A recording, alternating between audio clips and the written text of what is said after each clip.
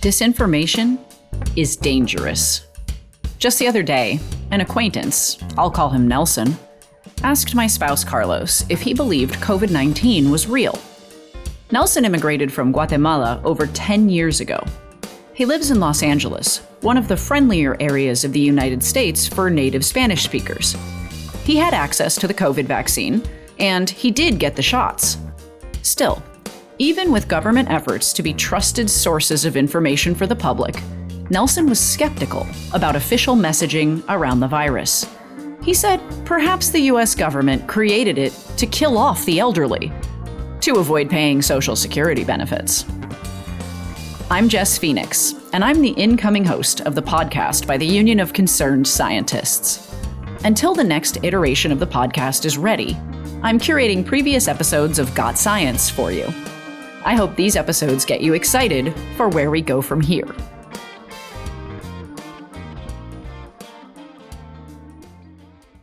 Now, I'm going to hazard a guess that most listeners to a podcast by the Union of Concerned Scientists don't share Nelson's uncertainty about COVID's origins, or another of the worrisome views he expressed, that the attacks on the World Trade Center and the Pentagon on September 11th, 2001 were an inside job.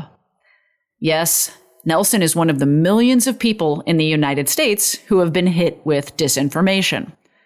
The term itself isn't threatening. In fact, it sounds more like an honest mistake rather than a deliberate effort to sow discord and division. Unfortunately, there are now numerous bad actors in the information ecosystem whose goal is to drive views, clicks, and revenue by lying to the public, planting false stories, and discouraging people from looking to reputable sources for factual information. Online, disinformation is almost a full contact sport, with disinformation demagogues spewing a steady stream of falsehoods. Often, they'll attempt to paint a veneer of plausible deniability over their actions with the familiar refrain, "I'm just asking questions." Today's re-airing of a past Got Science episode features host Colleen McDonald in conversation with disinformation researcher Erin McElweeney of the social media analysis firm Graphica. Understanding and combating disinformation in the digital age is crucial if we want our government to make policy based on facts and evidence, and if we want to have all hands on deck to solve 21st century problems like climate change. As Erin points out, disinformation is indeed dangerous. Knowledge is power. So, let's get educated. Erin, thanks for joining me on the podcast. Thanks for having me. I'm excited to be here. So, disinformation is rampant on social media. I think that's a fair statement to make. And you work at a company that does social media analysis. Can you tell me what that is and kind of how you go about doing that? Yeah, so I work at a company called Graphica. We are a network analysis firm, and what that means is we build out maps or landscapes of a conversation online. And we use these maps to detect attempts to manipulate online conversations. And this manipulation can be foreign interference in democratic processes, fringe conspiracies becoming more mainstream, or detecting how health misinformation might spread through a network into vulnerable populations. And we do this by, first of all, collecting a lot of social media data. This tends to be Twitter data. And we will build a network based on shared interests, shared behaviors, and shared followers between accounts. And so you might have seen a network graph before, and sometimes it'll just look like a hairball, and it's kind of chaotic, and it's hard to tell what's going on. And our graphs instead are clustered, not just based on content sharing. So sometimes you'll see a network graph that is based on who's retweeting who, and that can end up looking again like that sort of hairball. We will create network graphs based on similar, again, interests and behaviors and follows. And so you start to get these very well-defined clusters of accounts. If we're talking about health misinformation, that can be accounts that are following similar influencers that tend to spread COVID-19 mis and disinformation. Or you'll get a set of accounts that are commonly sharing a particular source of anti-vaccine articles. Let's use an actual example to illustrate how this happens. Mhm. And I think anti vaccination misinformation is so prevalent right now. Tell me how you would go about analyzing those conversations. Yeah, definitely. So we I would take a map like I just described that Graphica will build. That map will be scoped around hashtags that are common to the anti-vaccine conversation in the COVID-19 context. That will be, for instance, Bill Gates bioweapon or mandatory vaccination. So we collect accounts that are engaging with that conversation through these hashtags. A map will be built off of that. And then I can start to identify, within this network of the anti vaccine conversation that we've built, we'll start to identify various clusters of anti vaccination accounts. So, what we can think of as the anti vaccination community online.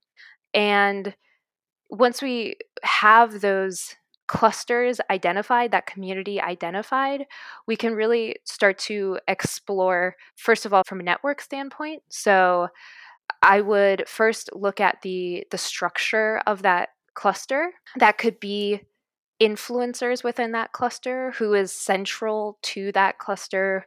Maybe that's based on who has the most followers within that cluster. Maybe who is bridging, what accounts are bridging from one cluster to another. So, for example, if we're worried about content spreading from the anti vaccination group into, say, a Black community or a cluster of healthcare workers, these are communities that are vulnerable to anti vaccination rhetoric. There are certain accounts that we can see that help bridge that content and facilitate that flow of information between that problematic community, that anti vax community, to that vulnerable population. So, how would you see that happening?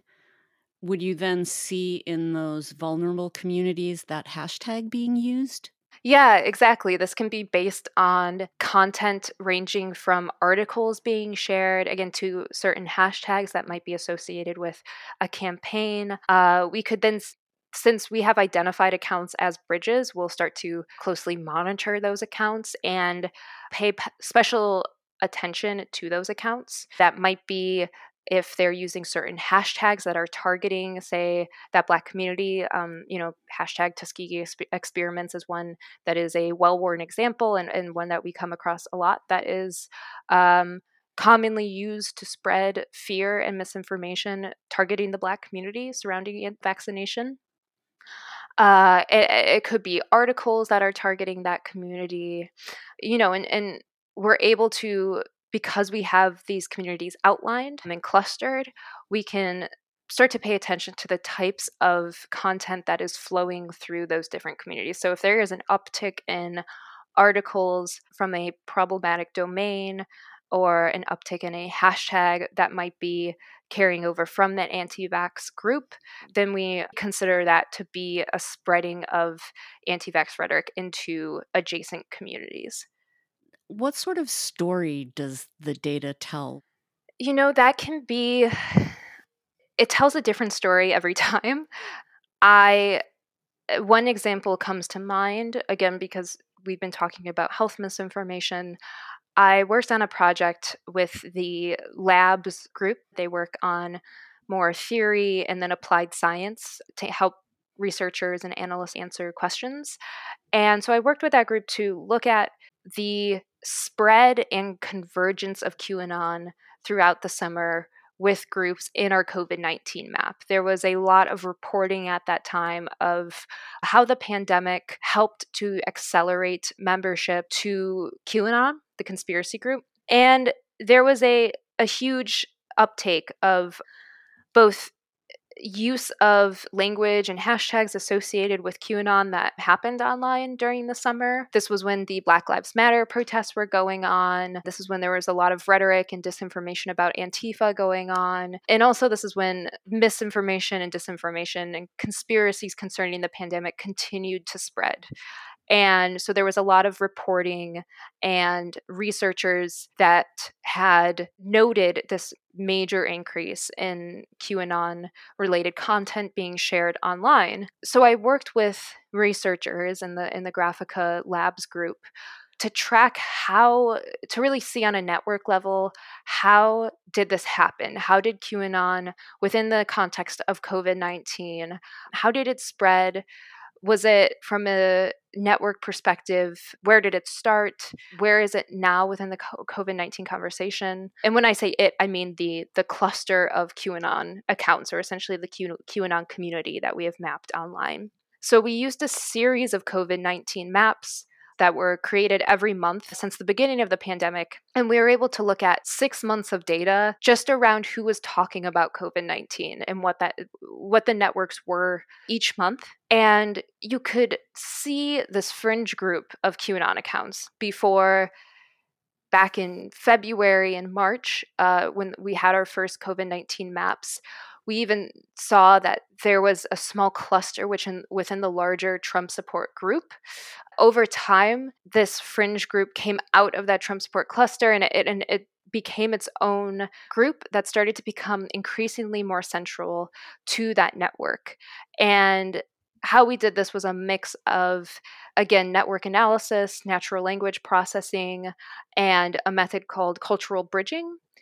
And using that natural language processing, we saw a huge uptake of language related to QAnon, not only in that growing group, but also in those adjacent groups that were within that COVID-19 map. And this really happened right around when the Plandemic documentary was released. And this is something that many researchers and reporters have theorized helped accelerate conspiratorial thought and content being shared. And we could see that in our maps, in the data that was produced from this natural language processing method. We could see a huge increase in QAnon language. And again, most worrisome, not just within the group itself, but we could see it spreading throughout adjacent groups within the COVID-19 map. So it's a story, but it is an unsettling story, which tends to be the stories that we see at Graphica in this line of work. How can you tell if an account is real or fake, and how do bots play into this? So networks can tell us a lot about potentially coordinated or fake behavior among fake accounts. Sometimes we'll come across a tight-knit cluster that may be unusual for a network, and that will lead us to a set of accounts to further investigate whether we see behaviors that might lead us to believe that an account is fake. For example, all of the accounts within this cluster are created on the same day, or they might all have the same profile photo, or they may only have, say, a few friends, and those few friends are all within that tight-knit cluster, or they're sharing what we call like copy pasta messages, so clearly just the same sentence or sentences that are copy and pasted between one account and another, pushing out and trying to amplify a similar message. So one of those things taken individually cannot immediately identify whether something's a bot or whether something's a fake account. But taken together, through an investigative process and through investigative methods, we can start to paint a picture and have a better confidence around whether an account or a set of accounts is fake, has a malicious intent, or is trying to amplify mis or disinformation. It's hard to differentiate, I will say, between a normal conversation, because normal online conversations are bizarre and we can't just assume that a bizarre conversation must be malicious or must be a troll. So there will always be this element of mixed methods of like having a human that can manually investigate that goes into identifying perhaps a botnet or a set of paid bot accounts or paid fake accounts run by a few people. as much as I would love to have the bot button that I can just hit and it will light up all of the bots, we can't do that. And there will always be that downside to over quantifying really messy online human behavior. Do you have a sense of what percentage of bots are out there compared to real accounts? I'm trying to understand how serious the bot Um, problem is. I've seen estimates around specific conversations. There have been papers that, of course, come out around how many bots are in the climate denial conversation, how many bots are in the anti vaccine conversation.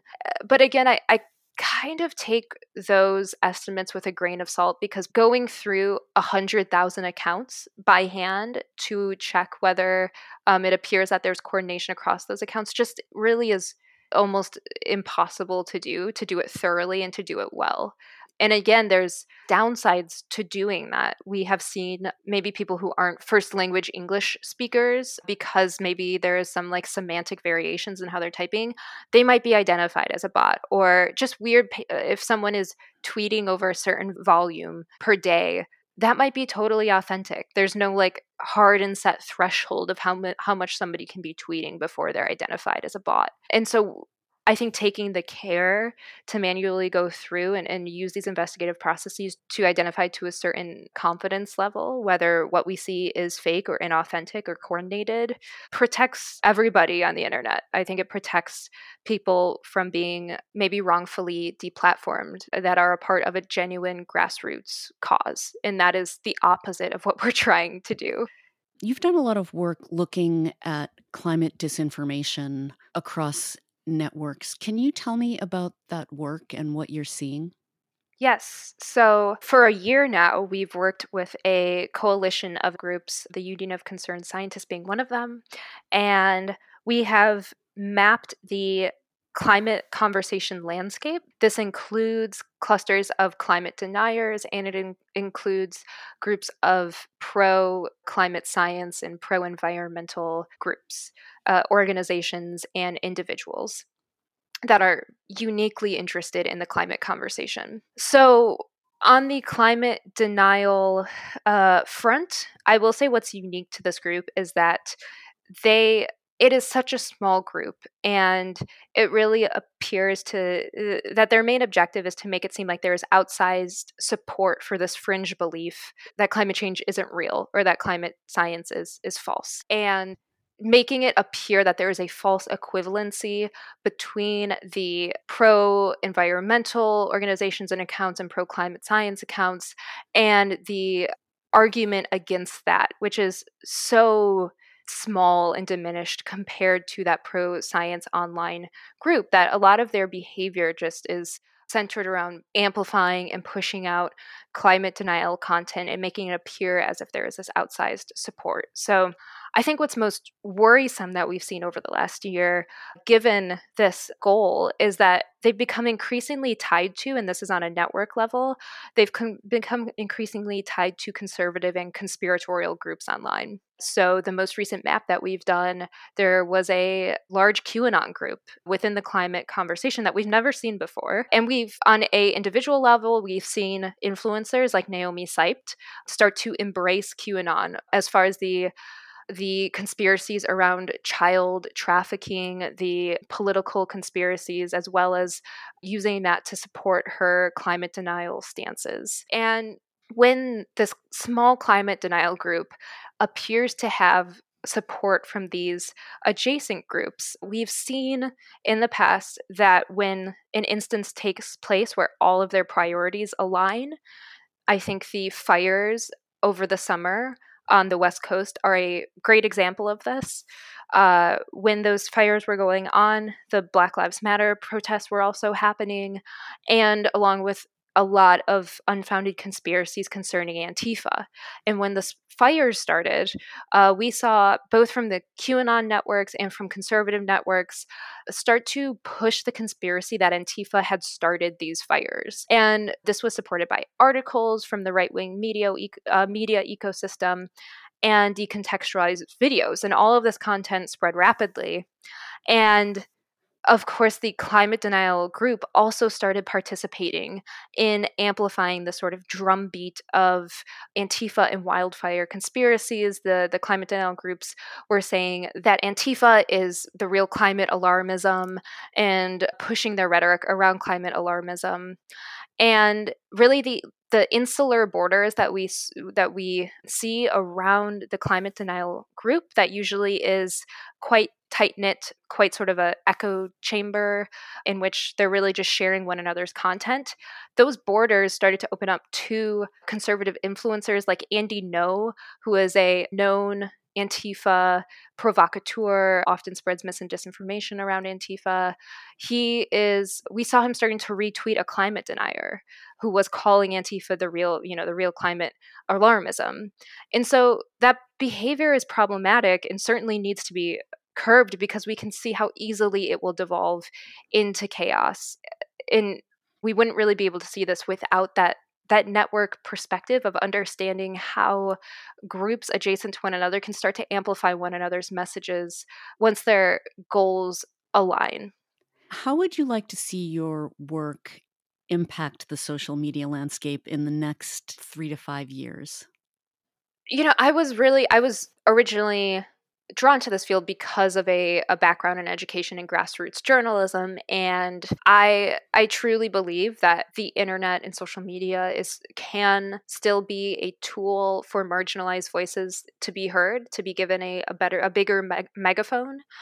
I hope with this work that we, continue to shine light on the dark corners of the internet in order to fight the manipulation and the deceit that's happening online, to open up those spaces for what I believe is still a incredibly powerful tool for marginalized voices. And in a practical sense, in the next 3 to 5 years, I really see the field moving towards a more formalized methods, some more standards, because it's building the what's a good metaphor? Building the plane as we take off, whatever that metaphor is.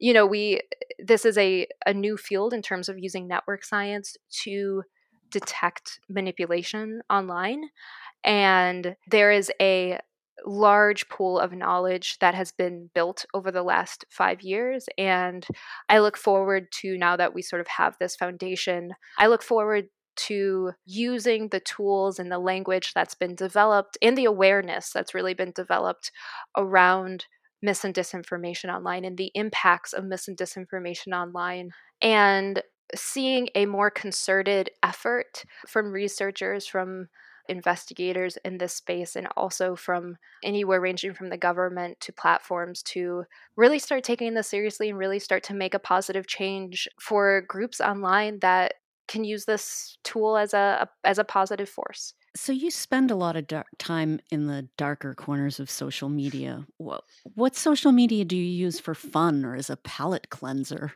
Oh. um the eye bleach subreddit is tends to be my go-to after a long day of work. uh, um, yeah, I actually don't use social media all that much. I'm pretty quiet. I haven't touched my Facebook in like years, and I'm pretty quiet on Instagram. I think I use the messaging capabilities of these tools to stay in touch with like friends and family. And I would say that's the major extent of my, and to like creep on Twitter. I'm constantly on Twitter. I never post on Twitter, but I am just a fly on the wall reading everything people post on Twitter. So somehow this does not surprise me at all that you're that you're not a big Yeah. social media user.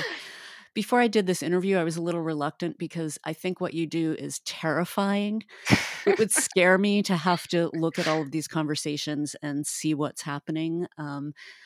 But it's been really, really fun talking to you today. Super informative, and it is encouraging to know that what's going on online is being looked at so carefully, because when we gather that information and that data, that's sort of the first step to solving some of the problems with it. Yeah, Um, yeah, so absolutely. it's been really, really interesting. Thanks so much for joining me. Well, thanks for having me and giving me the time and space to talk about what Graphica does. I really enjoy talking to you as well. Research analyst Anita Desikan and research associate Casey Kallman have been working with UCS partner organizations to promote the real truth about vaccines for COVID-19 for a wide range of audiences. Here's Casey to talk about their work. Thanks, Colleen. So our team identified that there was a need to provide answers to frequently asked questions about the COVID-19 vaccines, all in one spot and backed up by the best independent science. We created a full suite of information about the vaccines, including questions and answers in English and Spanish, and videos of Anita and me answering some of the most common questions, also in English and Spanish. It is clear that many people of color, especially Black people in the U.S., have been mistreated by the medical establishment in both the past and in the present, and may feel distrustful, and, at the same time, frustrated by the fact that communities of color have less access to the vaccine than white communities. That's why we worked with community partners representing Black and Latinx communities to put together this FAQ. Our partners came to us concerned about vaccine disinformation they were hearing and wanted us to build a resource that answers simply and clearly what the best available science is on COVID-19 vaccines. Shout out to Comunidad Latina de Vachon and the Greater Cleveland congregations for putting in so much time and energy on this project with us. Just to be clear, recent polling data in the U.S., conducted by the online polling company Civics.com, shows that white Americans are more reluctant than Black and Latinx Americans to say they plan to get the vaccine. And disinformation online targets everyone. So our FAQ is a resource for people from all walks of life. Here's a Q&A that you'll find at act.ucsusa.org/vaccine-FAQ. The question is, should I be concerned that the Johnson & Johnson vaccine's effectiveness is lower than the Pfizer and Moderna vaccines? Our answer is, a vaccine does not need to be 100% effective to be considered a good vaccine. The annual flu vaccine, which is designed to protect people from flu strains and slow the spread of flu epidemics, is usually 40 to 60% effective. In June 2020, the FDA stated that, in order to be approved by the agency, a COVID-19 vaccine would have to prevent disease or decrease disease severity in at least 50% of the people who are vaccinated. While the numbers may differ between the three vaccines, all three are considered extremely good at preventing you from getting the worst COVID-19 symptoms.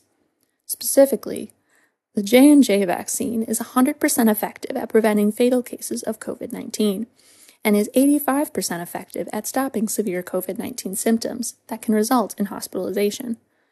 The FDA noted that the J&J vaccine may be somewhat less effective in preventing illness in adults older than 60, who also had medical risk factors.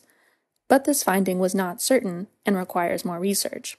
In December 2020, J&J started a clinical trial to test a 2-dose regime, which Dr. Anthony Fauci said could further increase the vaccine's effectiveness.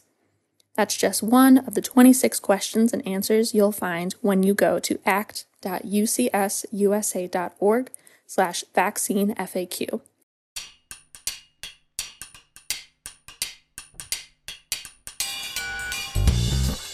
This episode originally aired in 2021. Now, here we are in 2023, and this sort of COVID disinformation specifically is still something that we see on the daily, anywhere online. It's just rampant.